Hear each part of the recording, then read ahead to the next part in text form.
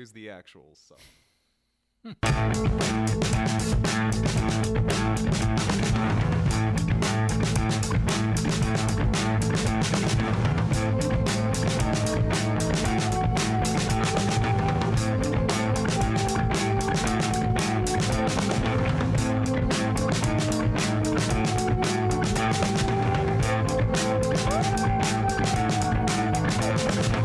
I woke up this morning, turned on the radio. All I hear is bad news, tears and woe. Hold on, I hear you crying, but this heart ain't gonna burn in the fire. Where did my city go? Is this state temporary? How long should we wait? How long should we wait? Hold on! I hear you crying, but this heart ain't gonna burn in the fire. Paul, let me ask you a question. What's the least meaningful music to you? Who headlines your Coachella of just the void of meaning and content?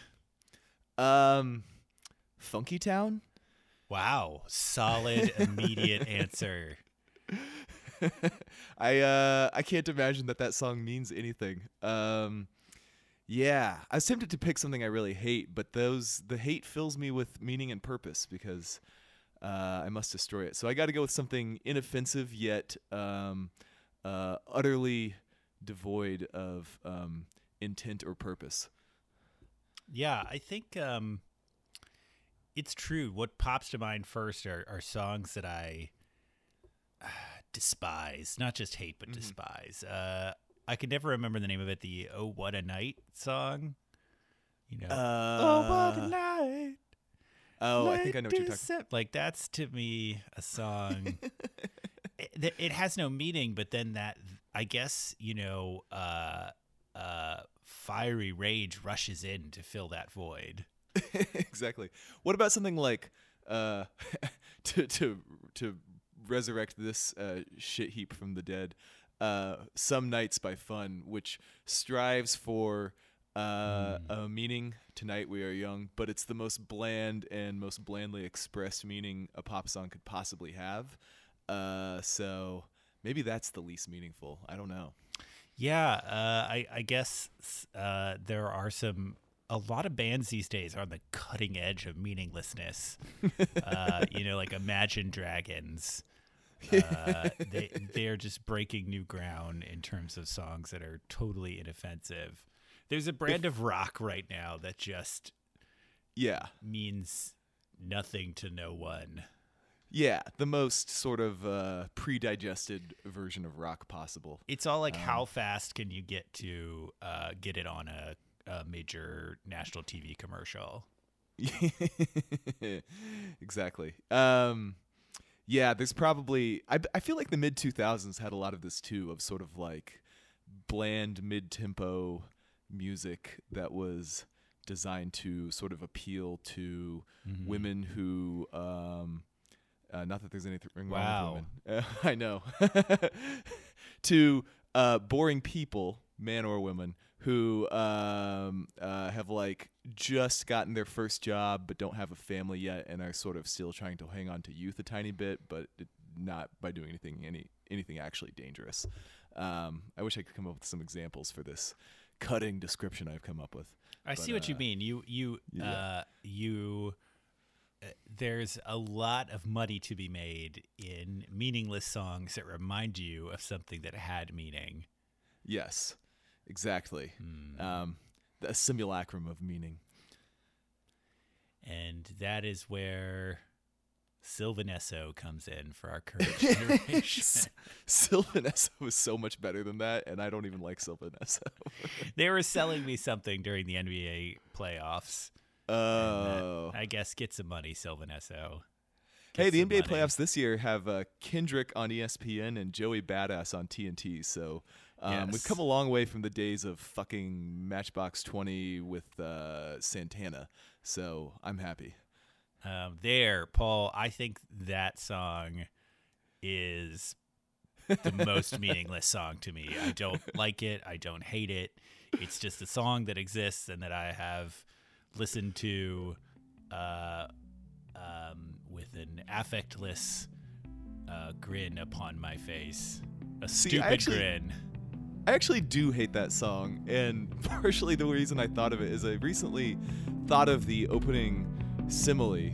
Your love is just like the ocean under the moon. It's the same as the emotion that I get from you. And I was like, that just doesn't fucking signify anything at all. So maybe we've come all the way around, Joe. We have found the most meaningless lyric. Yes, yes, and you don't stop. Kool-Aid, best rapper, you don't stop. Another fucking $100 freestyle for you and your mind. Come on, yeah, you could never define anything but divine love. I'm a savage beast, slightly above average at least. Nah, preference is relative. My references consistently bring you to another vicinity. I hit you with the riddles consistently. Dead in the middle, a little Tripoli. Little did we know that we triggered a fissure in the metaphysical imagery, elegant painted in oil. Love is a flower, see how dissolving. And welcome to Savage Beast. I'm Joe Gallagher, and with me in his house made of gingerbread, chocolate cake, and Linzer torts, it's Paul McLeod. Hey, Joe, I'm not going to dignify that joke with an explanation for the befuddled audience. Outstanding. Yeah. By the way, our opening track was Ground Control from Brood X, which is the band led by John Spencer and his wife, Christina Martinez. And I had never actually listened to John Spencer or Brood X, who have been around since the 90s. And this album just came out and is pretty dope for being a bunch of old people. So props to them. Good for them. Yeah. Just- By old people, I mean people like 5 to 8 years older than I am. But yeah, we have precious few years that we could even like claim to be young. yeah, We will then only be young compared to the people even older than us, not young by I mean- any like independent standards. I'm just gonna do a shitload of steroids. I don't know about you. Yeah. That'll be a good look for you. Uh-huh. Veins and I assume that when you do the steroids, your skin gets all leathery and tanned because every steroid user has that. So Your head it'll be will awesome. your head will shrink to a normal size. And, ho ho ho ho.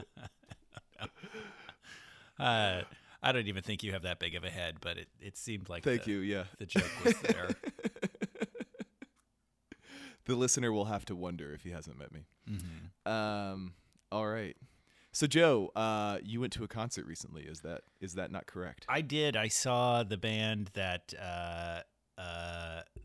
built this podcast, Radiohead. They're kind of our mothership. Yeah, I mean, they're still my favorite band. Yes. Good. Right. There you go. Yeah. So I saw Radiohead. They played at the Moda Center. First time in 20 years that they played in Portland since the OK Computer tour, which Tom did mention. He said, "We haven't been here for 20 years. Sorry, we've been fucking busy." Nice. Everybody laughed. yeah. Paul, the concert. Tom's a funny guy despite everything. He Anyway, go on. is. He is. He's got good stage humor, which is good because the rest of the band basically stays silent. Yeah. I bet Ed would be fun to hang out with, but the rest of them, I mean, I bet Johnny doesn't say 2 words if think- you go get a beer with him. I think Ed used to talk and now has stopped. I feel like during the OK Computer, he used to like tell jokes on stage, and that has that has ceased. If you hang out with Phil, he shows you pictures of his kids for sure. Oh, definitely. I feel like he's the nicest guy. Yeah. Actually, Colin may be even nicer than Phil. I feel That's like true. he'd be like he'd be showing you like what book he was reading and looking at photos of your kids. Absolutely. And acting really interested. Radiohead, they're great guys. Yeah. They're also Someday I'll have Colin sign my baby. Yes. It'll be great. Yes. Anyway, go on. You need to reverse your vasectomy so you can have one more baby, and then so he can sign it.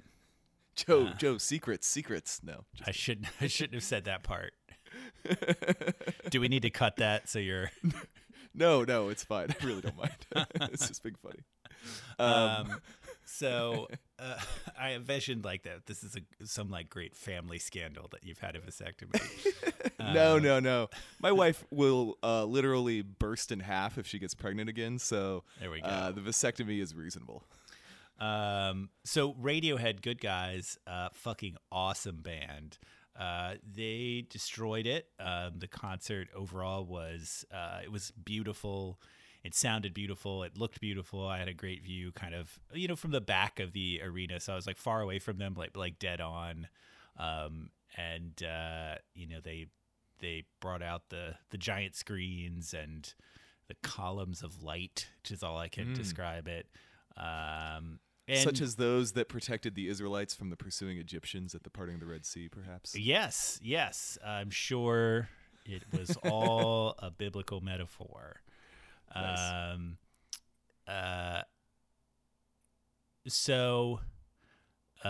going to go through I feel like I'm going to go through the set list and have a 20-second comment on each song. Okay. Let's do it. It's going to be fast. All right. Okay, so they opened with Daydreaming, which was like half as long as the album, and they shot these beautiful white lights into the audience. It was just the whole arena was like a stellar landscape. I don't know. It was a good song for Radiohead to start with. Is a stellar landscape not just a sky, the night sky, Joe? But it was like you were on the star. Oh, okay. You're like standing on the star. Got it. And they played Desert Island Disc, which was just as beautiful live as it is on the album. I love it. I feel like the fans haven't quite come around to it.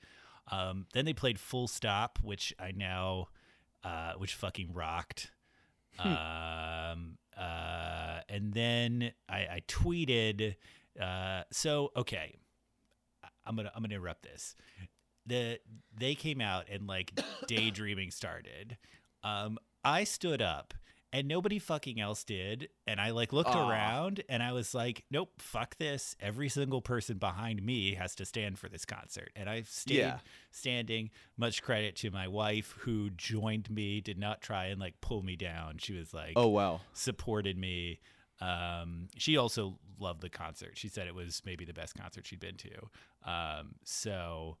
Nice. Where were you situated? I know it was in like the basketball arena. Where were you sort of like clock number wise from the stage? Like it's 6:00 if they're at 12:00. Oh, So, really? Okay. Like a little far, but like the perfect view, and like the sound was great back there. Because sometimes Okay. I hate kind of sitting on the side and looking at them. Sometimes. Yeah, I saw them at a similar venue in Phoenix on their last tour, and I was at if they're at 12, I was at like 7:30 or so. Yeah. So Yeah. not as good. Right. I was on the side for sure. Right. But then they played Airbag, 15 Step, and the national anthem all in a row, which got people Nice. out of their fucking seats. Nice. All three of those songs rock. The national anthem has become a straight banger. And they played Hunting Bears at the end of it, which, Hunting Bears, whatever. That's the little instrumental song from Amnesiac. But like at the end of national anthem, Yeah, that's a It's, good palate cleanser beautiful. in that position. 15 Step, that's I feel like that's become a Radiohead standard. Oh, it's a great song. Yeah. And I will say with Airbag, I listened to a recording of it from the concert already, and I have to say that Tom has become he scream warbles now instead of singing. His singing is at the next stage, but he's handling it well. It could also just be an off night. No, I've interesting. seen many recordings, and I think that's Yeah. just where he's at right now. For a long, he maintained for a long time, like being able to hold those super long notes. So then they played Separator, All I Need, still one of my favorites from In Rainbows, and then they played Street Spirit, which I don't know. I'd never heard that. I guess they actually played that song at the concert you and I went to. Okay. They may have played it there, but just hearing that one, it's amazing how well that song holds up, even though it's super angsty. I feel like Radiohead's angst is so much more applicable right now than it has been for the past few years. I don't know, or like it's really ripened again. Overall, I mean, and then they played Bloom, and I saw them on the last tour too, and they really, I don't know what it was about the shows for King of Limbs. I mean, maybe it's just that King of Limbs is a weaker album, but this was just so much better. And I mean, that was also an arena show, and I just felt like here that they were playing so many more songs, like, because King of Limbs, they were playing all these songs from King of Limbs, and then like 4 new songs at like all those shows. And like when I saw them, they also played like The Gloaming, and it was just it was sort of like, it wasn't the friendliest Radiohead show. Whereas here, I felt like they were back into it. All the songs from Moonshaped Pool sounded fantastic. And it's just really like set that album. I just realized like that album really is as great as it seems, which is a silly thing to say. Of course it's great, but it's like, it's better than King of Limbs. Like it's, I think for sure. I think we can say that safely now, 9 or 11 months past. You are correct. It's funny. With the King of Limbs tour, I enjoyed myself. I didn't regret the expenditure, but it was not my favorite show ever because it was an arena thing, which that might be the only time I have, taken myself to an arena show. Right. I went to like an Amy Grant show in an arena when I was a kid, with my parents. And that's where you lost your virginity. No. I was in middle school then, not that cool. So this time around I was like, I won't spend the $150 or whatever and drive, an hour and a half each way, for another arena show. If they even played Phoenix, which they might not have. I don't think they did. Yeah. So I could have gone to LA or something, which would have been really out of the way. Right. But it's interesting to hear that it was really good. So maybe next time around on there, I'll do it and then find out it's a less good concert album, and then the cycle will continue. Well, I think they've accepted that they are like a little more of in the classic rock phase of their the Radiohead's version of the classic rock phase. They have fans from throughout their career, and they just need to sort of focus on like picking the songs from their catalog that they want to play rather than like it being a tour in the spirit of the newest album. Yeah. They might have legit hardcore fans who loved their their stuff when it came out from the ages of like 18 to fucking 60. Yes. Now that I think about it. And that was an evidence at this show. I mean, it was definitely starting to get a little older, and it was interesting to see people who were in their 40s at least there realizing that like I liked Radiohead, when I was a teenager. That's like when the Bends and OK Computer came out, but there were people there were people also like our age now when that came out who were probably like, this fucking owns. Yeah, I mean, like, I went to a Car Seat Headrest show. If they're still making good music in 20 years, I might go to one of their shows and be like, Right. In an arena. Let's hope they're playing in arena in 20 years. Oh God, no! Arenas suck. I would rather pay $500 for a club show once in my life than have arenas. But I realize that's not very democratic. No. But just you'll just be watching them on your VR headset Yeah. Yeah. I'll be watching their third clone band touring simultaneously with the other clone versions of whichever bands I love. Exactly. So then this part blows me away.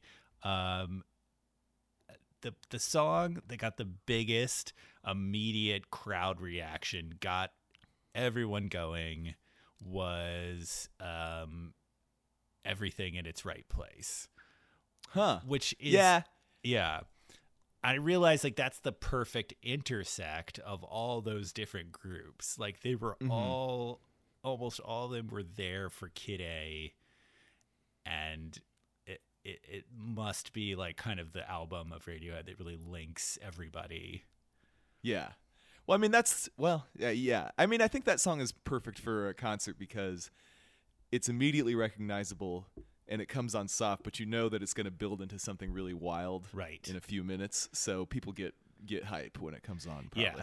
Yes. I have to admit, I knew it was like as soon as Tom was playing something super weird on like his little organ, I was like, they're about to play it. I feel like everyone else was none the wiser. But the other great thing about that song now is like they really let Colin go fucking wild at the end, and it was a real jam that was probably the only song of the night that truly separated a lot from the album version. Cool. Just Radiohead. They don't always do.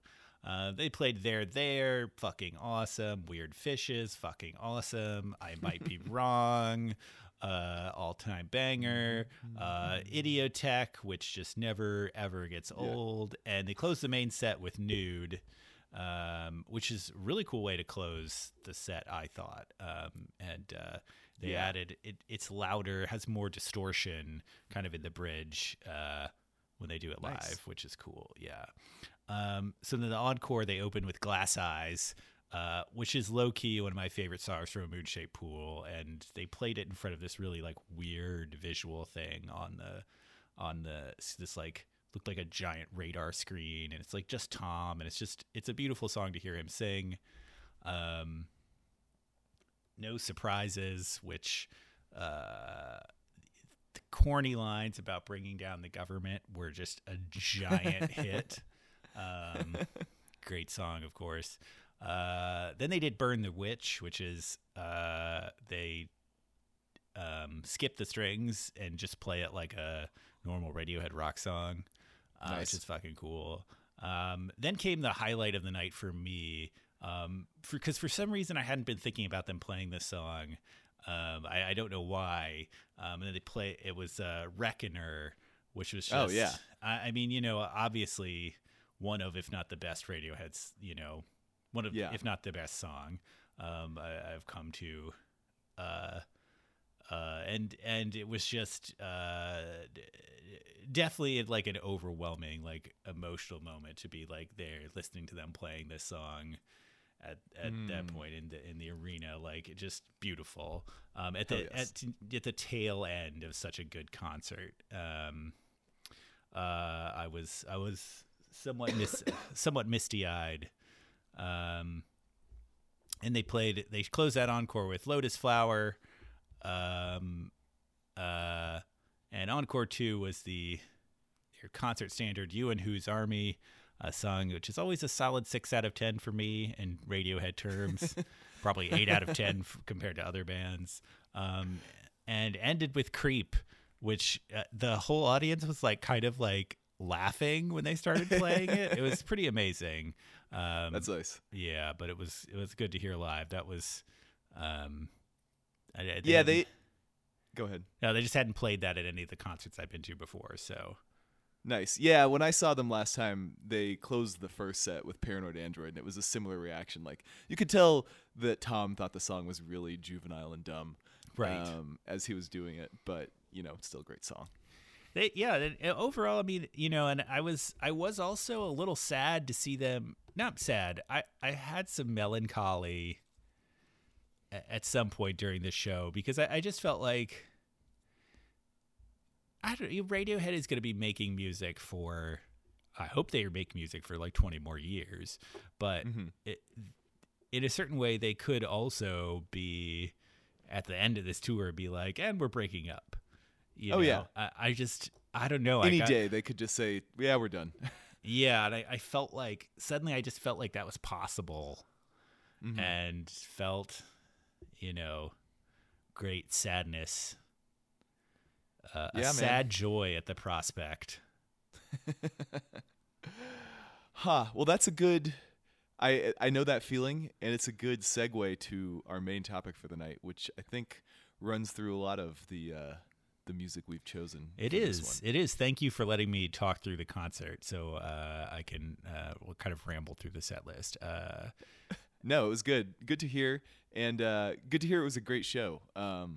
Like I said, I was underwhelmed by my previous arena experience and chalked it up to the arena, but maybe I should give it another shot. I will say, Paul, no Radiohead concert will beat the Radiohead concert we saw together in Oh, yeah. 2001.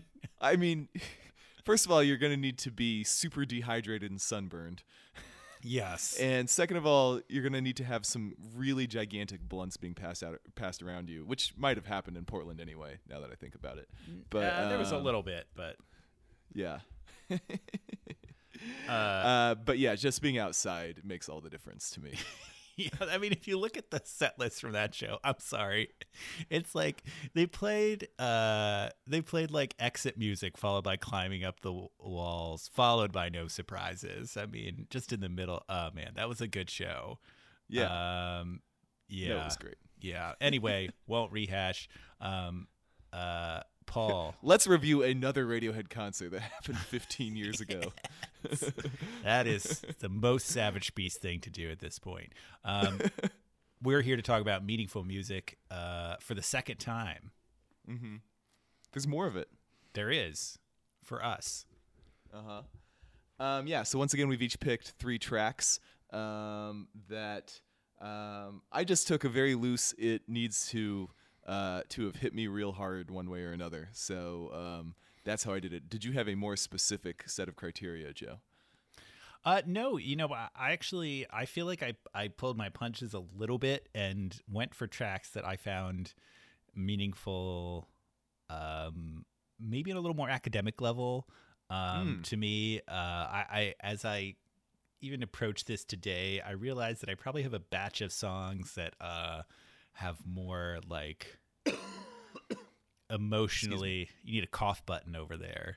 Yeah, sorry, I'm getting over a cold. Go ahead. And have more like an immediate emotional tie that I could have picked. So I kind of went in a different direction with this one and looked for songs that were like meaningful to me in terms of music. Okay. Which like doesn't mean like when you parse them as art, they have special. They reveal special sort of a technique or craft to you. yes.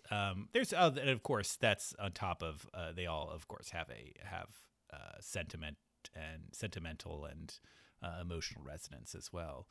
Nice. I will say that with these, I believe we picked 6 awesome songs. Yeah. Well, I hope you think so. I do. There's at least one I was worried you would be annoyed by. I went first last time, Joe, so why don't you pick one first this time? Ooh, for some okay. people? I'm going to go with Death Cab for Cutie's title track.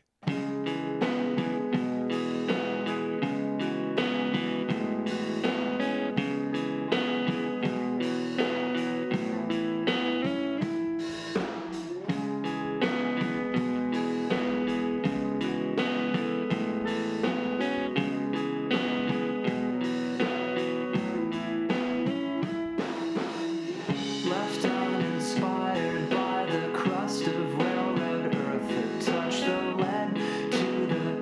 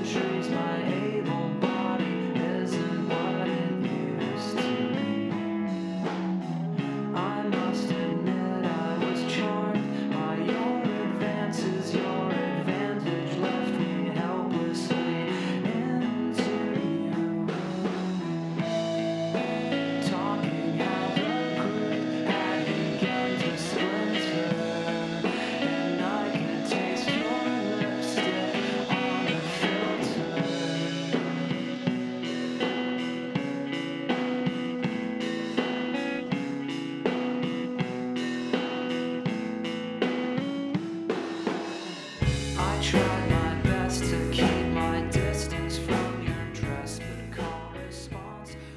Okay, that was Death Cab with Title Track. The title track from their album We Have the Facts and We're Voting Yes. Which just to be came out- clear, it is not called. The song is not called "We Have the Facts from Voting Yes." It's called Title Track. Yes, which is a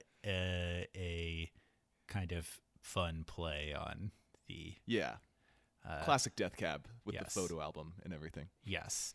It is. Their sense of humor is unique and possibly slightly twee, possibly too very. cute, but That's Death Cab in a nutshell. yes. Possibly too cute. Possibly too cute.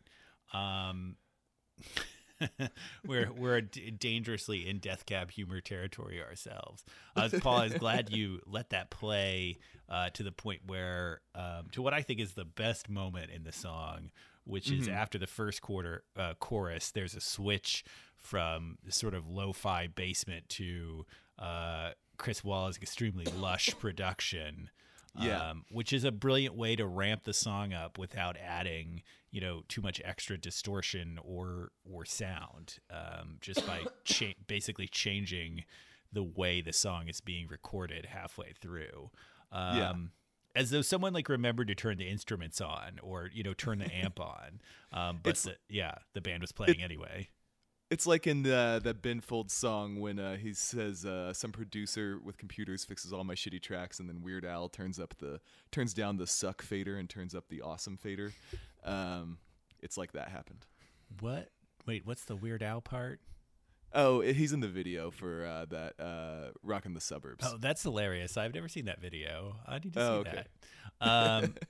that. It's not like that, but funny story.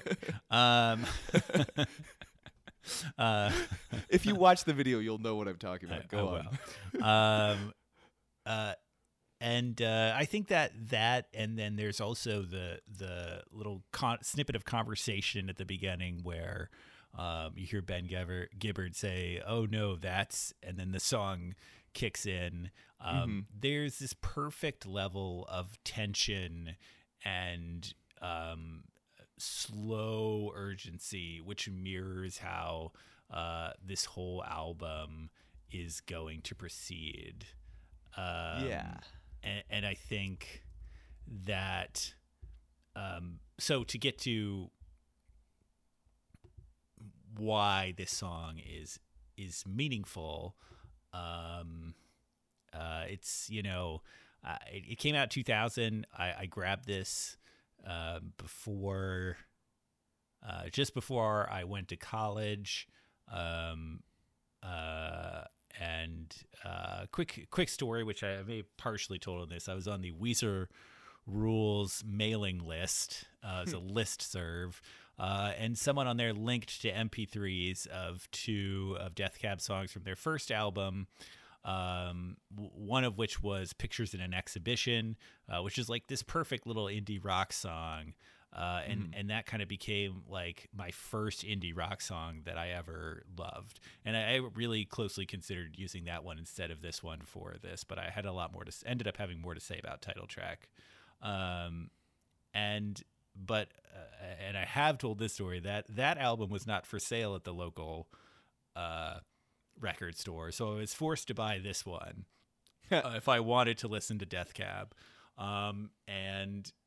It was by far the slowest, quietest album I'd ever heard. And back then, I didn't have that many CDs, so I forced myself to listen to it like 3 or 4 times in a row, where I slowly realized how good it was. And all that happening my senior year of high school. To me, this song, it just kind of, it's like meaningful because it's like for someone who's like just going into their 20s and going to college, it really talks about the promise of adulthood. And there's like, this romantic sort of depressed artist feeling that awaits you. Even though it's described in stark, damning terms, like throughout the album, becoming like, literally scientific at the end. Like it just seemed very romantic to me at the time. Yeah, the lyrics to this song are really good. Yes. I love this classic Ben Gibbard sort of like over-the-top, pretentious poem-style lyrics. Maybe because I am, you be the judge, an over-the-top, pretentious person. This is the kind of lyrics that appeal to me the most, because they're both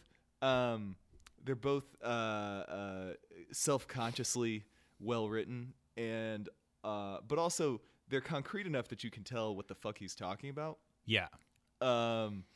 Unlike, say a Billy Corgan, a lot of times where you're more going on sort of loose images and impressions than on specific details. Here it's very novelistic. Yeah. If I can say that in my NPR voice. You can. But so that and it does have that exact feeling you just described of sort of a jadedness that's covering up for sort of pain and sense of impending loss. Yeah. So yeah. It's like I tried my best to keep my distance from your jest, but call response overturns convictions every time. And then later, like, lushing with the hallway congregation, my best judgment signed its resignation. I mean, that's like the kind of poetry like I would have written at the time. I mean, totally. or been like, this is the best poem I've ever written. Yep. And I still think it's good. I'm not embarrassed by liking this. It's good. And I mean, it paired with the amazing production on this song and the album.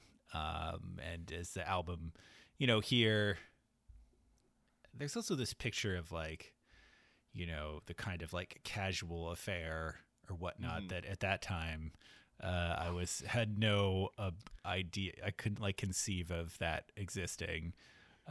Before you have sex, when you hear about people having sort of like adult sex that's not super romantic, it's like mind blowing. Right.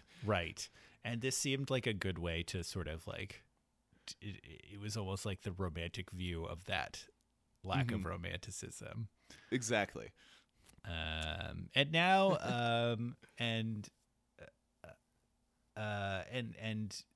this album definitely went on to be one that I shared with a lot of people. It's like I feel I had a lot of friends. I was definitely evangelized for it throughout the college. Got some converts to it, and even though Death Cab. Oh, I won't get to it. We don't have to get into that. Death Cab. Okay. They got popular and things changed. I read a great interview with Chris Walla, their lead guitarist and who produced all their albums until he left for the last one. And he said that like for album after album, he would come in and it seemed like Ben Gibbard wrote all the songs, and he'd be like, oh, it seems like you wrote this about my life. Like he'd just be like shocked about how much of yours. And then eventually that like slowly faded till at the end he felt like he was just producing something that he couldn't relate to at all. Which happens when that your lead singer starts dating someone famous, etc., etc. That's funny. Yeah. I have a couple disconnected thoughts. One is I'm looking at the Genius.com version of the lyrics for this, and I always enjoy calling out the dumbass obvious comments on Genius. So the about title track summary. So this is like the main comment on the whole song. Ends with, ironically, title track is not a true title track, as the album's title and the songs do not coincide. Wow. And I just thank you, anonymous internet dumbass. I hope someone was laughing their ass off when they wrote that. Hopefully they were high as fuck and thought that was really funny. That would be best. Yes. Second of all, I was thinking about Ben Gibbard, whose delivery is famously unique, and just his melodies are famously unique. Mostly just in that they're they go up and down a lot. and are very melodic. His melodies are melodic. Thank you. I should put that on Genius. Anyway, but then I was thinking about they've done a couple of Morrissey covers, including my favorite song on "You Can Play These Songs with Chords" is their cover of "This Charming Man." Yes. And he sounds very natural singing Morrissey, but there's a difference to them. And I thought maybe a good description of Ben Gibbard is that he's slacker Morrissey. So, I love it. That's my thought. I love it. It's probably my third or fourth favorite song on "You Can Play These Songs with Chords." Yeah, that is a perfect way to describe all of this.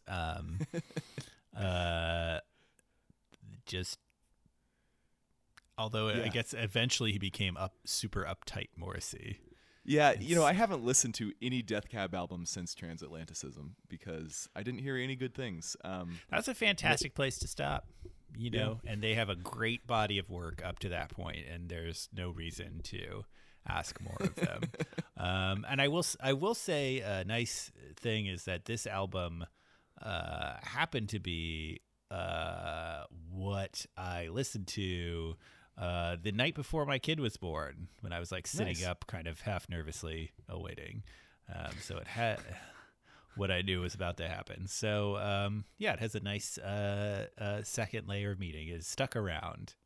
Yeah, got to get that sort of jaded dread of becoming an adult in right before you have a baby. It's interesting that it's just as that part of my life, which this once sort of foretold was coming to a close. I was listening to it again, which I did not do on purpose. Perfect. Yeah. Okay. All right. Okay, so now we're gonna move. We'll throw my most abrasive song at you first, and we'll listen to Shoo Shoo's "Sad Pony Gorilla Girl," the live version from Life and Live, not the studio version from A Promise. Okay, I listened to the right one.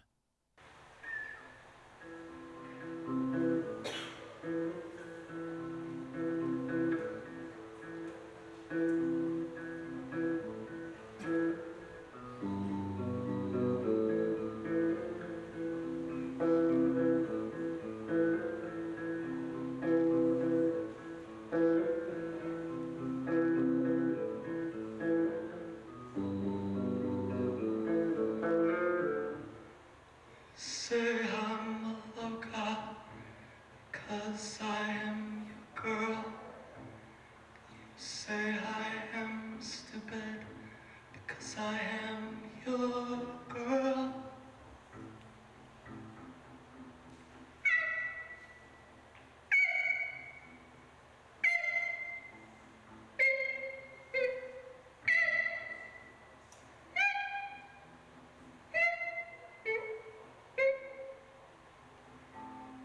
Leave me out on the steps.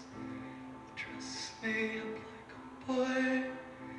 You say that I am your secret love. You say to be quiet, but I want to tell the whole world.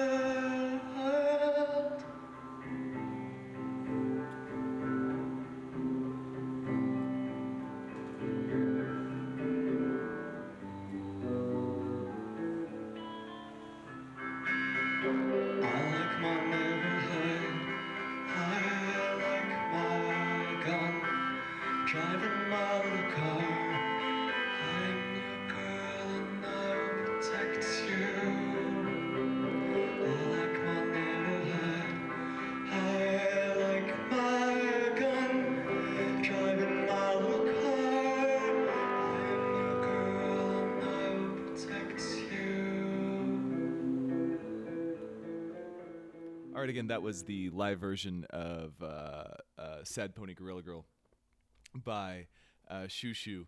I actually had to listen to a bunch of Shoo Shoo songs to pick the one I would use for this because they have a lot of songs that sort of do the similar thing to me, and I don't know. There were just a few little details about this one that I especially liked. Mm-hmm. First of all, like a lot of Shoo Shoo, it combines real possible mental illness with some also very catchy and beautiful music that also becomes really grating and tough to take. I mean, like that first sort of breakdown part where he's, I don't know, using what to mimic a sort of electronic sound that's on the album. It sounds sort of like a cat being tortured. It's not like I especially enjoy that part of the song, but somehow I appreciate that it's there, adding a sort of frisson of terror to what's going on in the music.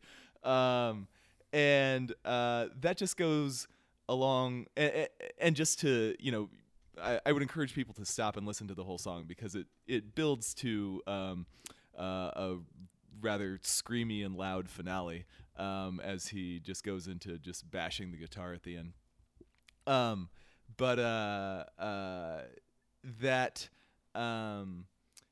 That sort of musical juxtaposition of a fairly inviting little guitar figure combined with, over the top grating stuff goes really well with the story, which is a sort of gender bending, abusive love relationship that was way more out there in 2003 when this was released than it is 14 years later, now that transgenderism has gone mainstream. I remember, Shoo Shoo was definitely one of the first artists I got into that was heavily into that sort of aggressive rebelliousness. Yeah, I mean, certainly indie rock had its own evolution to like really accept like queer voices into its mainstream. I mean, sure, it was like cock forward, like all genres are when it started. Yeah, especially in the 90s, I guess it feels like, anyway, looking Yeah. back. I don't know. I wasn't really there in the 90s, at least in the indie scene. But there's just a lot of interesting things that get me in this song. So another juxtaposition, you've got the sort of twee with the little car, driving my little car, which later they have sex in the back of the little car. Right. And the dangerous, I like my gun, which again,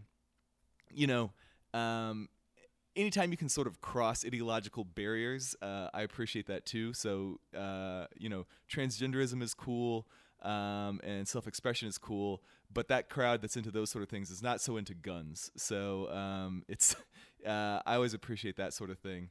And then, also the way that the narrator talks about the gun, I am your girl and I will protect you, but the protection sounds a lot more like a threat, given the sort of strange and secret and, again, abusive nature of this relationship. And, I've never been in a relationship like this. I am not much tempted towards gender fluidity myself, but, a really well-done piece of art that is infused with as much emotion and passion and danger as a performance like this one can really suck you in anyway, and sort of connect with you at a higher level despite being grounded in more specific things. So that's why I love the song. Yeah, I mean, I think that there's like the power here, where you have this fantastic singer-songwriter, and the weight of the words is so strong that you kind of go past what could be, you go past sadness or sort of the other like first level emotions, and you find this more existential terror, or at its core of someone who's like profoundly lonely and slightly disturbed, and like abusive relationships and like gender fluidity unfortunately probably go hand in hand more, especially in the early 2000s. Yeah, more than average, with someone obviously kind of taking advantage of the narrator in some way. And that's where it's like painful to hear that story too much, but The crescendo that the song builds to is really compelling. When it gets to that sort of craziness, I said it was, in some ways I thought it was like a super high David Byrne singing a Slint song. I love that description. That's great. Yeah. I want to get David Byrne super high now and see what comes out. Yes. I knew there's other, I was trying to triangulate all the stuff this reminded me of, and I got to early Bright Eyes and also, the crazier parts of Bjork, in terms of where it like sits on that like cold direct power, which I don't hate. I don't hate this band. I think like at all. Like I think it's to me it's they're so intense that I probably just don't. I personally, there's just so few times when I'm want to listen to this, even though it's so good. Yeah, you're right. That is the correct, the obvious way to think about it. But there was actually a period where I listened to this at work a lot, or not this, but Shoo Shoo generally. And I don't know, maybe it's because I was especially rageful at my drone job, but I found it oddly appropriate. I don't know. It didn't feel like I was shoehorning weird outsider art into my job too strongly. It actually worked. But I'm glad we can agree on this. It's something about Shoo Shoo, man. It's again, his life is so much more fucked up than mine, apparently.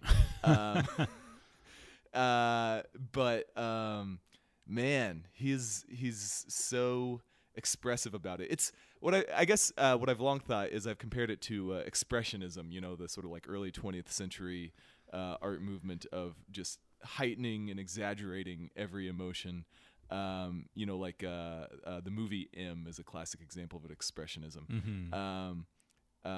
Way over the top in order to get the idea across. Sort of the opposite of what we often think of good art doing. Working with subtlety and nuance. But if you push it far enough, you get around. It's like horseshoe theory of art quality or something.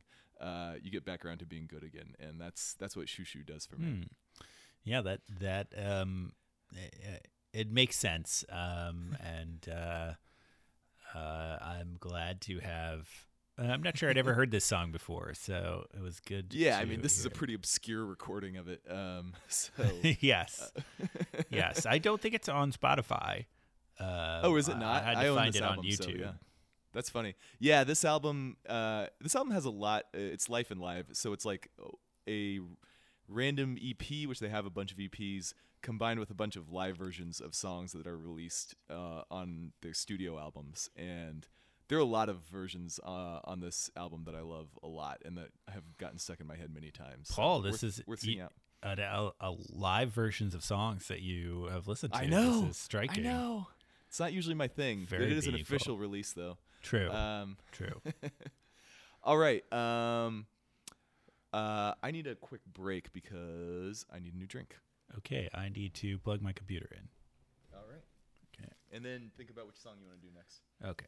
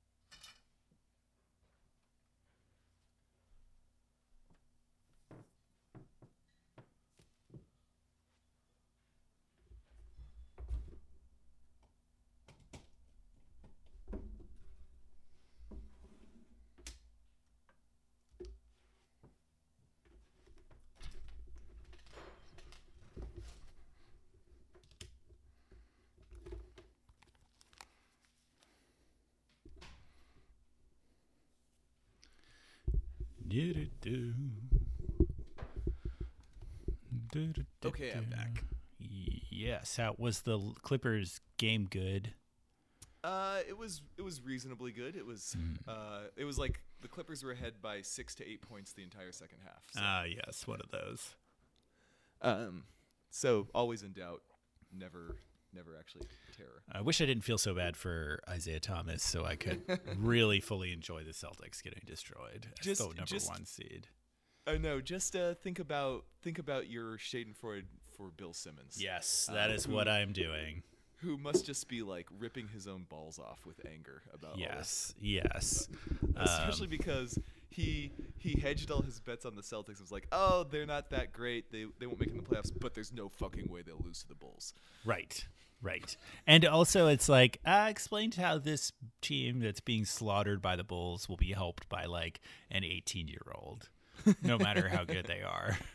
I think my favorite part is going to be when he writes like a really angry 2020 hindsight column about how they should have traded for Paul George during the season. Oh yeah, or DeMarcus Cousins. Yeah.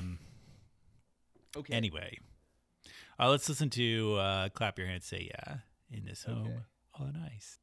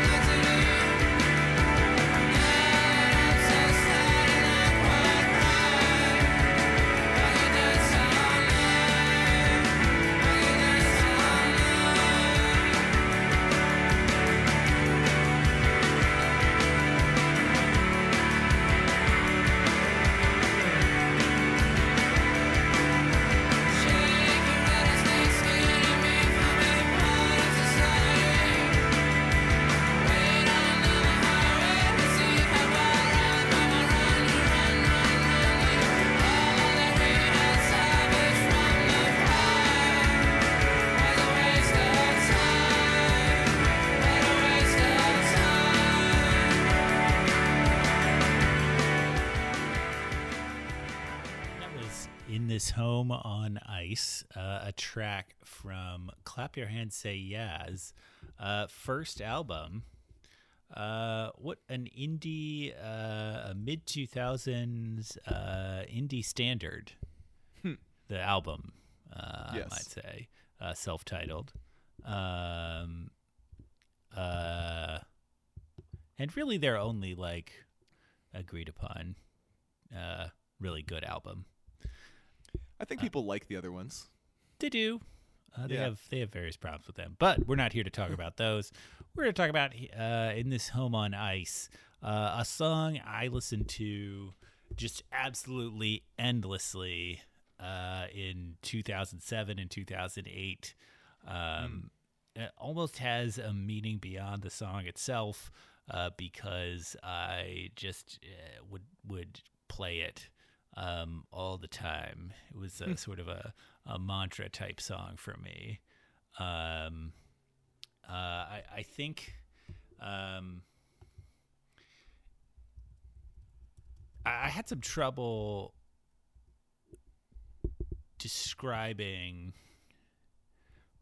why I like the song. I mean, it's a good song. It kicks in right away, full on.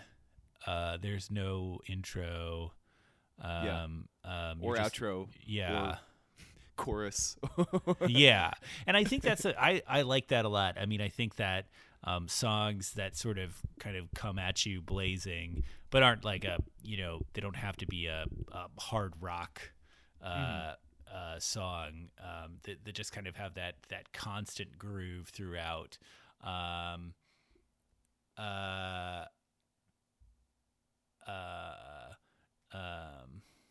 And this one, has a great moment where the guitars drop out and it's really just him singing. I have probably like kind of a weird thing for his voice, which this song and also the last song on this album, Upon This Tidal Wave of Young Blood, same thing. It's just like kind of a good one to scream along with. But ultimately, I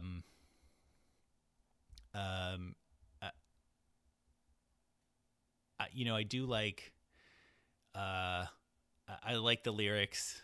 Yeah, the lyrics are interesting. They're very, they're almost more of about the sounds of the words than the meaning of the words in some places. Yeah, it's a stream of consciousness onomatopoeia type deal at some points. But there's little gems. Just the way he sings, "Now that I'm so sad and not quite right, I could dance all night." Good mid-20s, and every line has its own little melody in it that makes you kind of come back to it. So even when you're listening to "The Ravaged Cabbage Drifts on Dark Red Skies," and it looks so nice, it's charming. And so, Paul, do you have any comments on any comments on the song itself before I talk maybe more about why it's meaningful for me? Oh, sure. Yeah. No, I agree. The song is surprisingly engaging despite sort of doing one thing the whole way through. Although he does vary his vocal delivery somewhat. It gets a little more into it by the end. It's I hadn't. This is the only one of these 6 songs tonight that I didn't already own. And Amazon had the 10th anniversary edition on sale, so I just went ahead and bought it. So now I have them all. There's some weird acoustic demos of all these songs on there. Yeah, I am not that tempted to listen to those, even though I like the album. Yeah. Maybe I will someday. There's just so much like music that somebody actually put effort into to listen to. But the lyrics, I could not pick them out at all just listening to the song. But then you read them, and they're actually rather striking. Again, as compared to Ben Gibbard, for instance, I'm going to keep coming back to this theme of how lyrics work on a literal versus imagistic level, by the way. Go for it. Yeah. They have a lot of specific details, but not really any specific scenes that it's easy to connect together anyway. I was wondering if maybe since they're from Philadelphia, it was about a Flyers game, since they mentioned blue and red, and it's a home on ice. But that seems unlikely. Anyway, maybe the Phillies, maybe the Flyers are black and red. That would totally fuck up my theory. Anyway, the overall impression you get from these, which you have to sort of like turn off your logic parsing and just sort of let the images wash over you, is actually sort of related to the themes we were talking about in Title Track. It's again about sort of this sort of weird, liminal state between youth and adulthood, where you're not really sure what's going on with your life, and but in this case, rather than being sort of depressed about it, he sort of learns to just enjoy it and sort of be in awe of the weirdness of it at the same time, I think, is the general idea you get from it. And again, it's told in such lyrical language, playing around with internal rhymes and so forth, that it ends up being just very charming. And it goes along with the music that's very, it's loud. It's sort of wall of sound production, but not distorted and aggressive. And it just sort of sweeps you along as a result. Mm-hmm.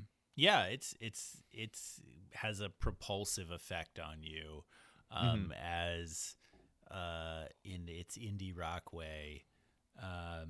And I brought this song in as sort of representative of maybe like a group of songs that makes me nostalgic for adulthood. or the entry to adulthood. I mean, it's from, I think, 2000. This album came out maybe in 2005, but I was listening to it a little later, probably maybe in 2006. I think I said 2007 before. And it, so it's, mid 20s. And there's a strong nostalgia there for that time and for when it was, in front of instead of behind me. And I think that it's weird to have these songs from, kind of this blog rock, MP3 blog rock stage of indie rock kind of becoming part of, being nostalgic, to where there's 10-year anniversary editions, and it's from an era before it's from like two eras before we are now. I mean, I think that this kind of the Clap Your Hands era, to me it ended with sort of this rash of new bands in like 2009, 2010 especially. I liked like Local Natives, Sleigh Bells, Best Coast. Like there was like a new wave of more kind of joyful stoner rock that replaced, Chill Wave was in there. Yeah. Dream pop really rose to the top over a lot of bands kind of mixing that classic rock sound with alternative, which so many indie bands did, like Clap Your Hands, Say Yeah. Wolf Parade, maybe. Yeah, Wolf Parade. I think TV on the Radio. Maybe slightly smaller bands like Tapes and Tapes. There's certainly a lot more in that list. The Walkmen, an excellent exhibit. Islands, even Broken Social Scene, maybe even at the bleeding edge of that. I don't know if it's easy to draw a line between all those, but that's definitely like, it feels like a generation in my head. A generation. And so to have nostalgia for that time is and to see it as something that happened a long time ago is interesting. And I think it's how a lot of those songs are starting to have a very different meaning for me. Like I said, there's a group of songs, I'm sure from each of those bands, there's one that I could kind of pull out and say, tied to some specific memories of that time or when I was listening to it. This one I probably picked a little more because, it wasn't a single. I think just fewer people know this song, and it's not like one of their most popular, so it feels a little more personal. But that's interesting because I think it is one of the best on the album. It is. I agree. And I think that that era, like I said, that era kind of ended. In Rainbows came out, which was kind of a turning point, and maybe like the last album from that like chunk, even though of course it's very different. And I don't know. And then to just.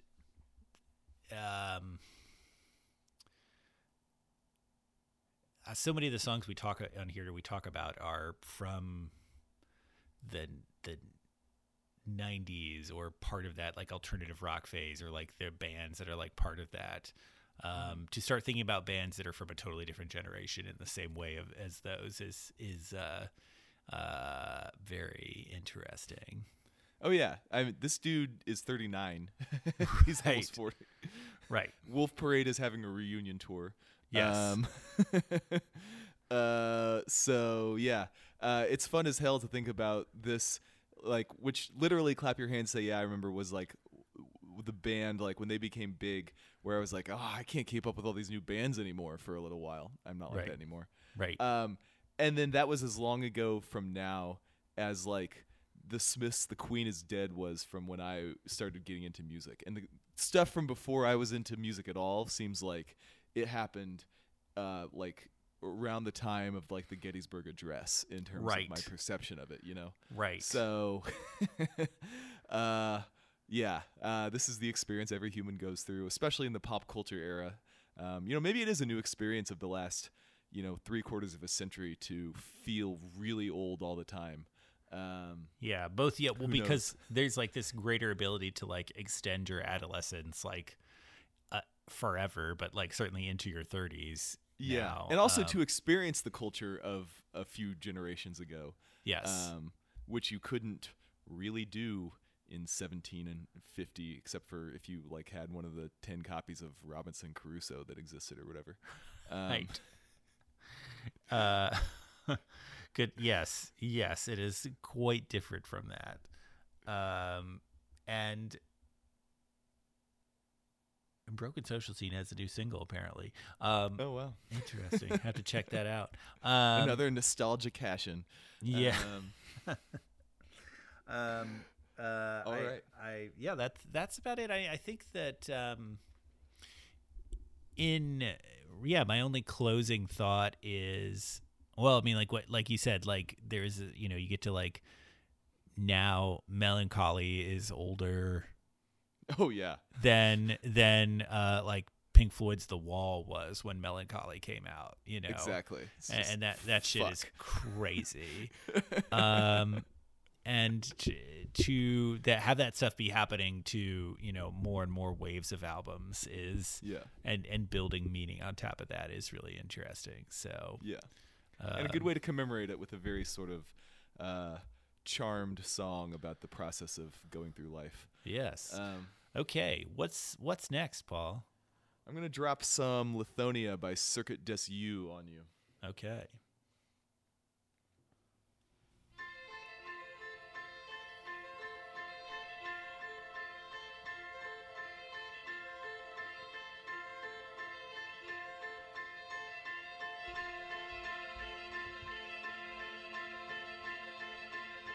Oh, let the hills roll and the money flows and your unpaid bills start to scream.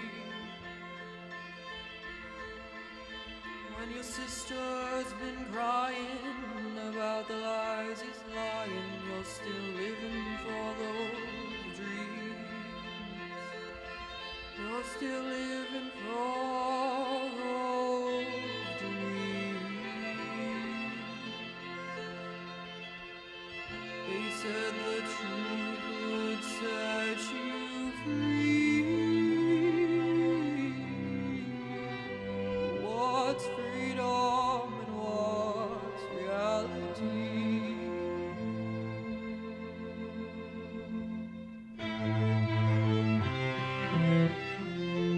Oh, what you have to prove,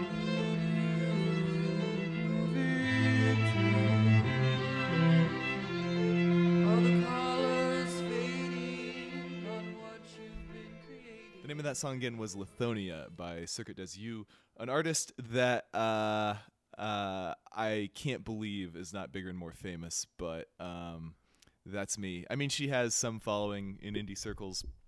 She gets good press from the indie world, but I haven't heard. Nobody has ever come up to me, has ever discussed Circuit des Yeux with me, where I wasn't just telling them about this person that they had never heard of. It's even hard to find the lyrics to this song online. Oh, I couldn't find them. I looked. Yeah. I mean, to not be on Genius. I mean, come on. Yeah. I agree. It's insane.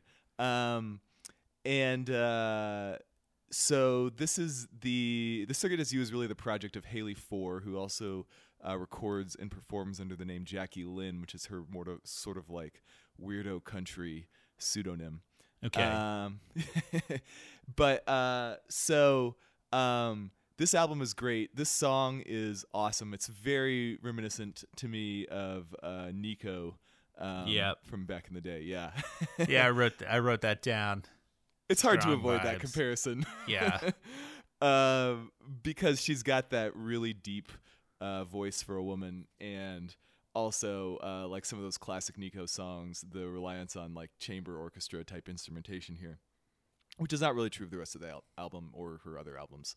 On the one hand, the song, it's almost too straightforwardly, just like I'm gonna sing a sad song over string instruments. But that's done pretty well. I love her voice. I can't get enough of it. I think in range she might actually be like a tenor, which I know is technically like not. I don't know. Maybe that's technically not possible. But probably can sing more deeply than I can, and more highly. And then but there are a few good images, like when your unpaid bills start to scream, which if you've ever been 23 and had a lot of bills you weren't paying, which I have, that hits home.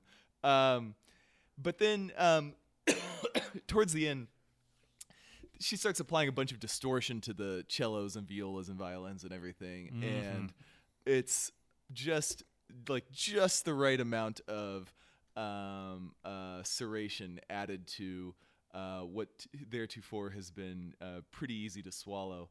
And then also to pair with that, she starts singing. She stops singing so tunefully, and goes instead for almost like a desperate spoken word, near yelp at times. That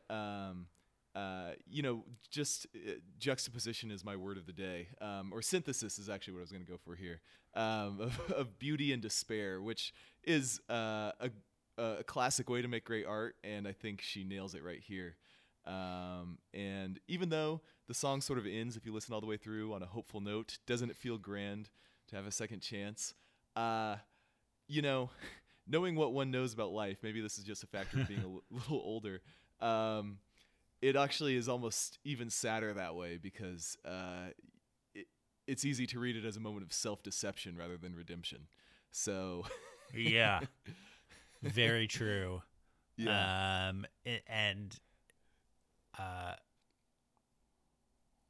That's why I wish I could see the lyrics, because I felt like there were many moments in this that had that sort of desperate hope where, you felt like she was saying something because she wanted to believe it more than exactly it was her actual conviction.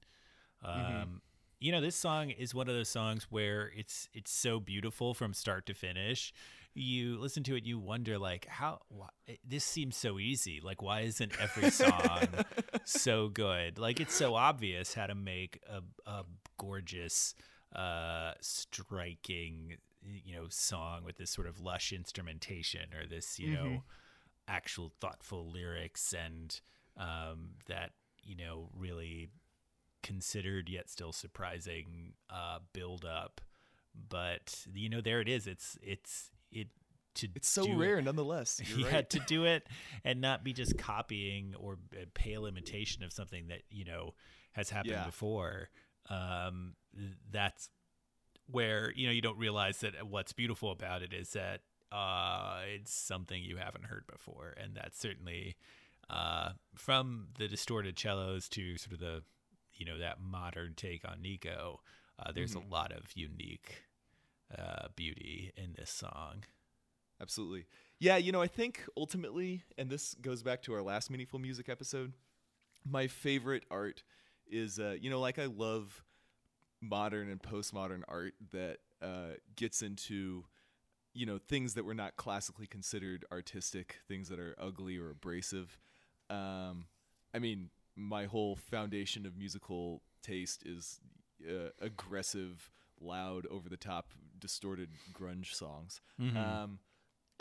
But I think my favorite things, the things that hit me the hardest, are always these things that are these works of art, whether it be, a movie or a song or a book or whatever, that is not afraid to reach for beauty and even sentiment, but does it in, earns it just hard enough that you can, that it's still, and maybe even incorporate some of those abrasive elements, that it never verges into sappiness or smarm, which is my nemesis in art. So she pulled it off here, and props to Haley. Definitely. What is that? What made you pick this as a meaningful track? And really, as soon as this is one of those songs where the first time I heard it, I just loved it. Yeah. And she pretty much had me hooked on her entire career from that moment. She's released 2 albums since then. One is Jackie Lynn, one is Circuit Does You, that are range from good to extremely good. So all recommended. And again, still not as popular as she should be. When I saw her here in Tucson, I think I mentioned this on a previous episode, I might have been the only person who was not like with the band or one of the opening acts, which sucks. But at least I got to see her. Yes, that's a good way. Sometimes that's a good way to see an artist. Yeah. I did my best to, as I always do, stand up and be enthusiastic and signal my interest in the music. So Totally. yeah. I'm gonna have to. Go ahead. Oh, they didn't. I always feel like in the end, it's kind of freaking them out. Yeah. A little. Also true. I tried to, you got to try to modulate it, which I really did try to do, which sucks too, because then you have to be self-conscious about what you're doing during this aesthetic experience. But such is the nature of things. It's like when I saw Cayetana now, I think gaining in popularity a little, which is good, rightfully so. And they were opening for another not as good band, but I was like in the front row, like jumping and like singing all the lyrics. And the lead singer Augusta was there. I was like, am I freaking her out? I might be freaking her out a little bit. Just Yeah. I seem to be like kind of a weird fan. It's like I just like all the songs. Yeah, I did the same thing to the guys in Swans. So yes. Oh well. At least their music invites freakish yes. displays of emotion a little more. And in fact, that's explicitly what Michael Gira says he gets out of performing the music. So There you go. hopefully it worked for him. Well, anyway, this is a great song, and I'm gonna have to. You told me about her before, and I need to explore more of her career. yeah, as I mentioned, none of the rest of her songs sound anything like this, but they're good anyway. Yeah. So yeah. Joe, shall we listen to Minneapolis by That Dog? We should. All right. That Dog Dot to maintain Savage Beast naming conventions. Indeed. I was at the Jabberjaw, the cutest boy I ever saw. He was standing behind me. He was such a dream. He kept looking right my way. I wanna see him every day. Randy told me where he lives in Minneapolis. Hung around for closing time. I wanna make it mine, all mine. Told my friends I want to leave, and they embarrassed me. Took my keys out for my car. Walked down the street, not very far. He came running after me. He saw me at the entry. Minneapolis, Minneapolis, Minneapolis, Minneapolis, Minneapolis, Minneapolis, Minneapolis. He said, I heard you ask about me, and I responded yes. And that was Minneapolis by That Dog off their excellent 1997 alternative rock album Retreat from the Sun, which was actually their final album. They released 3 Oh, was it? in the mid-90s and broke up for various reasons after that. Lead singer Anna Warnaker went out and did a little bit of a solo career. This album produced by That Dog and also Brad Wood, who produced a lot of the tracks for Adore, who Anna Warnaker's brother Joey Warnaker played drums on. It's all a rich tapestry. Of course, Petra Hayden on here, who does the strings and the backup vocals, frequent Weezer collaborator, and also probably most famously known as the guitar, the violin on Green Day's Good Decemberists? Riddance. Oh, she did Good Riddance? Yes. I never knew that. But that is getting away from this song, Minneapolis. So That Dog is I actually picked this song because I knew this song was meaningful to me, and I really had never really considered why. I just knew that I always like loved going back to listen to it and to this album in general.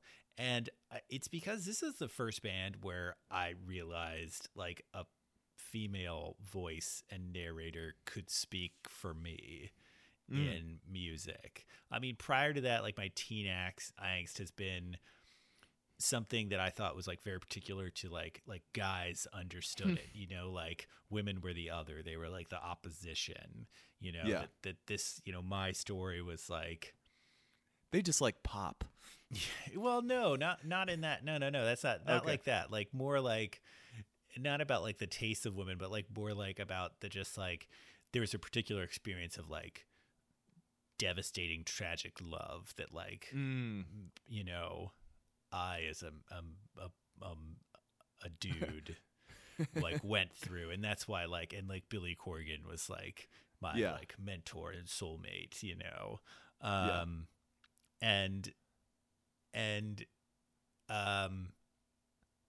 but here on this and many of the other songs on this album were like the story of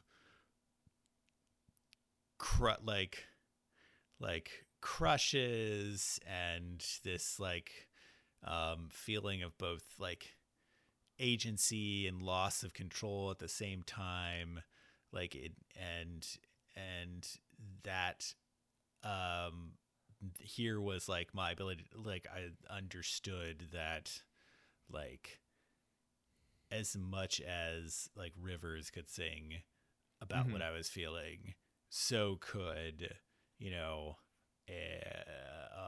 That Dog and a woman. And I mean, that was a big deal. I mean, obviously now I like dozens, probably hundreds of female artists and female singers. But yes, like before that, probably it was only like pop singers that I'd ever liked that were women. Like I don't think I had like an Elastica CD or anything like, you know, I didn't like, it was a novelty. I mean, like in some ways it was, you know, unfortunately I saw that, you know, the female lead singer is like a novelty, like in Garbage. And here it definitely did feel novel in the 90s. Like, oh, these are the three bands who are on the radio that have women singing on the rock station. So yeah, exactly. So here was a band where it was like, no, this is, it's a real connection. Absolutely. Yeah. You know, to return to my, it's interesting that you say the connection was so strong there, because to return to my theme of the sort of level of detail in these lyrics, this is by far the most concrete song we're talking about today. It's I mean, she almost besides saying that just won't do, it's almost all actual details of a scene or two that happen, without even any editorializing about it on it too much. It's interesting because, again, it's so specific. She was at the Jabberjaw, a famous coffee shop / concert venue in Los Angeles, and sees a cute boy, and he's from the somewhat random place of Minneapolis, which becomes a surprisingly catchy chorus, just that one word. So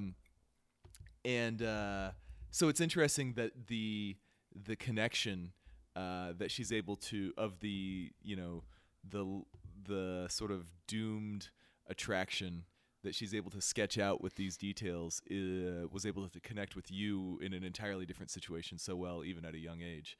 And that, as a result, you actually sort of expanded your idea of how human connection can work in some ways. So, yeah, that's cool. Yeah. I love the structure where the chorus is just like the one word. So it's just kind of, it's almost like, so she just has to keep saying it different ways. It feels like yes, exactly. Which she does well. Good voice. Yeah. Which is more like, I feel like it's kind of like a old fashioned like singer thing where like the chorus is more to just like everyone in the room is kind of singing or playing along, and it like brings everybody back into the same time and like gets them on the same page again before like you get back to like one person in the chorus like leading things, like back to the story, because this is such a story driven song, where she's talking about this guy that she, shares this pretty quick mutual infatuation with, and then they talk about going to It's see, not even a love story. It's like a mild crush story. they talk about going to see like Low together. Good 90s indie, really sad. Absolutely. And she just quickly is like, I'm in love with this guy, and then is like, no, I'm not moving to Minneapolis. Like, Exactly. And the song's kind of about like, oh, I would never do that, but also what if I had? Like, she's singing the song later about it, so it's like something to experience, and she experienced. And I think like to go back to the first song, to title track, like this again was when I first heard it about an experience, like, sort of like I probably thought of her as like a giant rock star at this point. Now I understand that, there are levels of being a rock star that, that she wasn't like.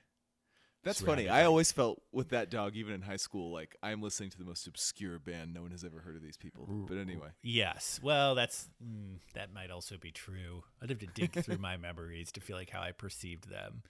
But again, it's like, this seems like such, even though this is such like just something that happens to someone when they're 22, like when you're 17, this seems like an incredibly adult, like interaction to have had with someone.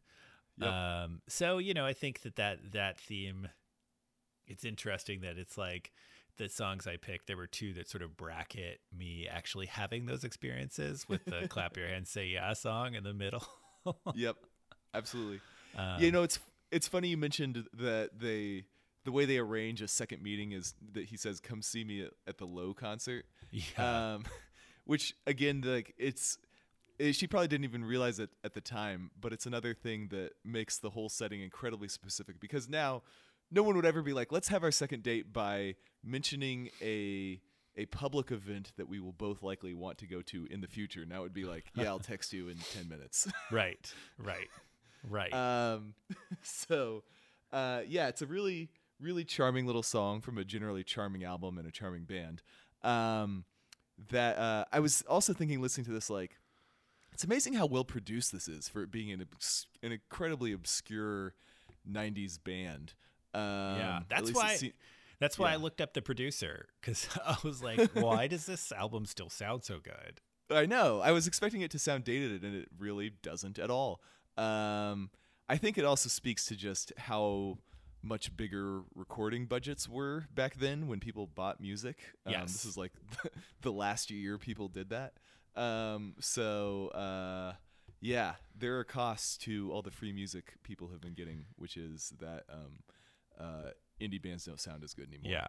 I was trying to remember what Brad Wood produced that made him so famous, and it's Exile in Guyville, which I later discovered, which it took me forever to listen to that, and I finally realized, like, I never knew what That Dog was going for, and it's 100% Exile in Guyville, like, which is a template for this and so many other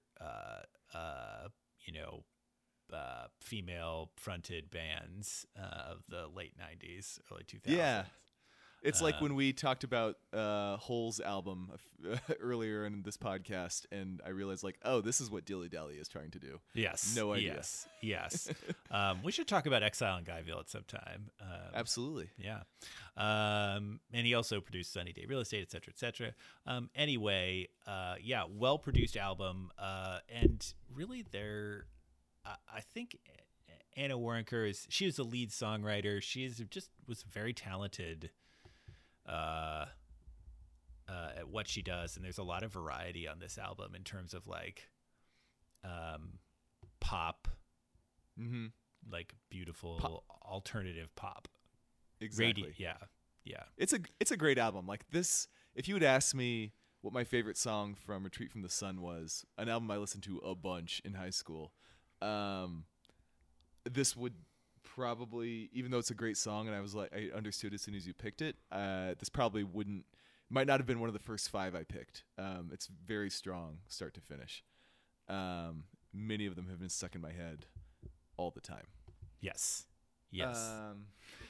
Long Island, Every Time I Yes. Tried, Never Say Never, Gagged Yes. and Tied. They all. All of them. They're Yep. all very good. Yep. Okay, so now we're going to play another California female-led pop rock semi-grungy band, Best Coast, with their song "Fear of My Identity" from Fade Away. Okay.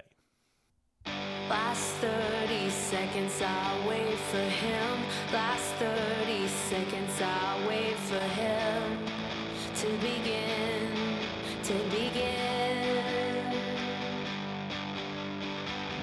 Last 30 seconds, I'll wait for him. Last 30 seconds, I'll wait for him to begin, to begin. The nights are getting longer, the pain is getting stronger, but I know, ooh, I know. The hate is getting darker, and the fear is growing larger, but I know, ooh, I know. You taught me that I would grow. You taught me that I would grow old,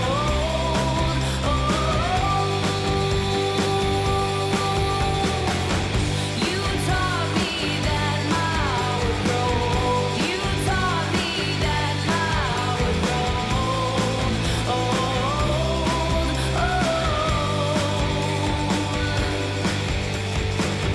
Last 30 seconds, I watch you go. Last 30 Okay, I'm gonna need about a minute to calm down. Listening to the first minute and a half of that song. So this is a song, "Fear of My Identity," that I first heard on another podcast, the now defunct Free Radicals by James Poulos. This, I wasn't even really a Best Coast fan before I heard this song. I mean, I'd listened to I think they had maybe just the one album before this. I could be wrong.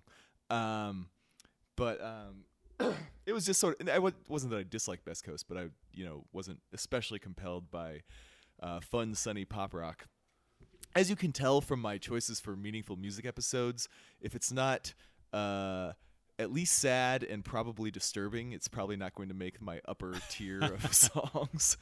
Nothing wrong with happy music. I do love a lot of it, but these are the things that really get me.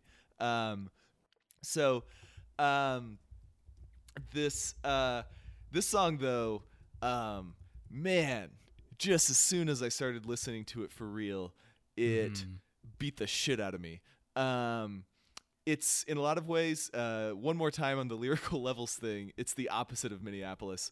There are the most detailed it gets is like there's a guy that she's looking at, and he's doing something. It's not even well described. And yet, it's incredibly emotionally powerful nonetheless. Part of it is that it's got sort of a weird structure for a brief song that, as far as how it's written, is mostly very pop. But rather than being sort of the classic verse chorus bridged chorus thing, A B A B C B. It's A B C, and then D, which is a whole other movement. Not saying this is totally revolutionary, but just a little bit more variety in a guitar pop song. Takes you to different places. And then also, what's in those? I mean, so if you sort of summarize what's in each of those movements, the song really goes like sort of an elliptical scene of like a relationship that's probably breaking down, you would guess from the like 2 sentences in each part of it, to pure bile, expressed very straightforwardly. The fear. I'm gonna get this wrong. Let me look it up so I don't say the wrong words in the wrong order. But the nights are getting longer, the pain is getting stronger, the hate is getting darker, and the fear is growing larger. No particular art to that, but you do get the sort of pure, just like anger and unhappiness. To then, I think one of the most perfect pop song aphorisms I've ever heard. You taught me that my heart would grow old, which is just what's so great about it is that it's placed, first of all, in this very sort of energetic pop rock, but it's really a very mature and sentiment, because it's not only about growing older, but it's about your heart growing older. That your own, she's clearly being inspired by these scenes of her relationship with this person, this man, I should say. She calls him a him. But at the same time that she's feeling all of these emotions, she can feel her ability to have these emotions fading away. And you taught me that my heart would grow old. I mean, they're just a few different ideas compressed into that one sentence, and a few different feelings, because there's also some sort of like, she's accepting this bad thing happening to her, and there's some sort of beauty in coming to terms with that. And then at the very end, we just go into pure terror at the nature of existence. Right. Which things escalate quickly. Yeah, which ends up being the perfect way to end what's a very disturbing song. And, one more juxtaposition here for me. We've got a first-rate pop rock song combined with incredibly dark lyrics that are not happy at all, which again is a little bit of a departure from the Best Coast template. And the result is that I've listened to this song like a couple dozen times, which is super rare for me. Sort of been punching a hole in my chest almost every single time. Yeah. And I know that's an experience you've had too, because I believe I shared this song with you at a particularly vulnerable time in your own life. So, yes. And I mean, I think it's just, there's no resisting this song at any point. While I can only agree with what you said, I think of the 12 songs that we've shared. It's probably the one that's closest to just being one that like I easily could have picked. I think you probably feel slightly. It's probably more meaningful to you than it is to me, but it certainly meets the meaningful music criteria. But yeah, I'll start at the end and just say, that that end section, which appears nowhere else in the song, and outro, if you will. I don't even know if that's how you describe it. Where Genius.com labels it as an outro, so you are in agreement with the random editors of Genius. Where you're like, the fear of my identity is standing right in front of me, as it's just such a core feeling where that like all the things that are wrong in your life are like your own fault, not your own fault, but they're like just the product of you being the person you are, and the things that like happen to you, and the things that you just happen to be like the way you are, your personality is, your history, family, friends, whatever are, like just all these things have just happened. And like you haven't had nearly as much control over your identity, and maybe never will, That's interesting, because I actually have a different reading of that line. Okay. Not saying that it's wrong, but just right. I always interpret it more as the identity that you construct with your own actions, and the fear that you are the reason you're an asshole is you, basically. Yeah. Well, yeah. I think that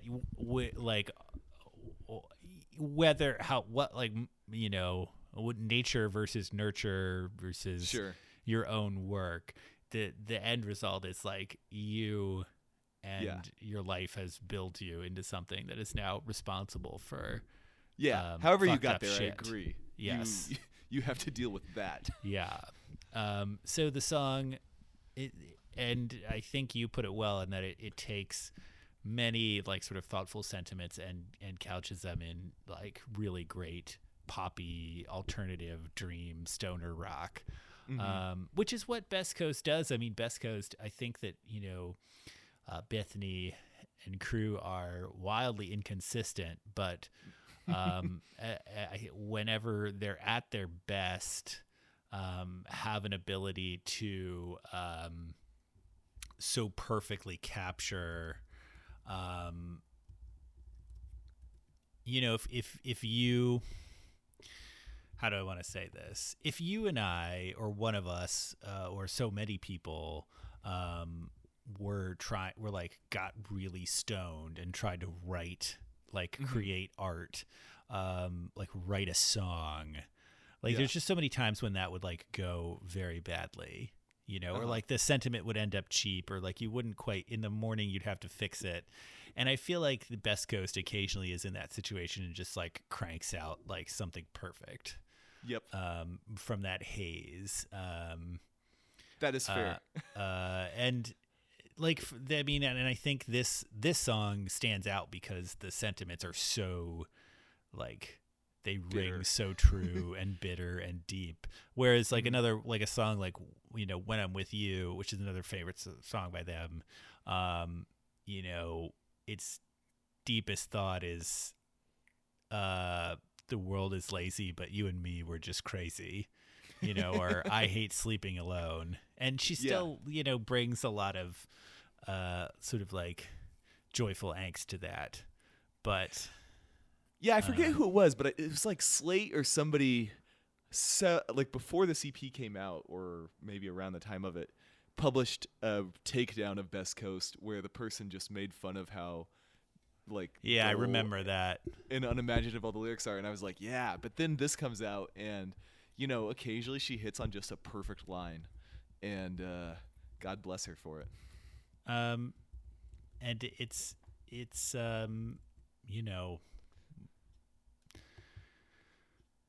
the stoner rock, they're the stoner rock heirs to Weezer. Absolutely. No, it definitely does feel like more mature, but less perhaps cracked genius Weezer is how I might describe it most of the time. This song, though, is perfect. Yes. And part of part of a really glorious era of indie rock that includes Sleigh Bells and Local Natives and some other bands that really came around at the turn of the tens, if you will. Waves, Dum Dum Girls, or just, either Dum Dum Girls or Girls are two bands that might fit perhaps the more thoughtful qualities of this song while sounding the same. Surfer Blood. Yep. The still chugging along Tennis. A lot of these great bands are still chugging along. Local Natives had an album last year. Oh yeah. But yeah, few of them. I don't know which one of those bands has the best recent, most recent album. Oh, that's I'd a have to good think about it. From this group. Yeah. Yeah, that's a really good question.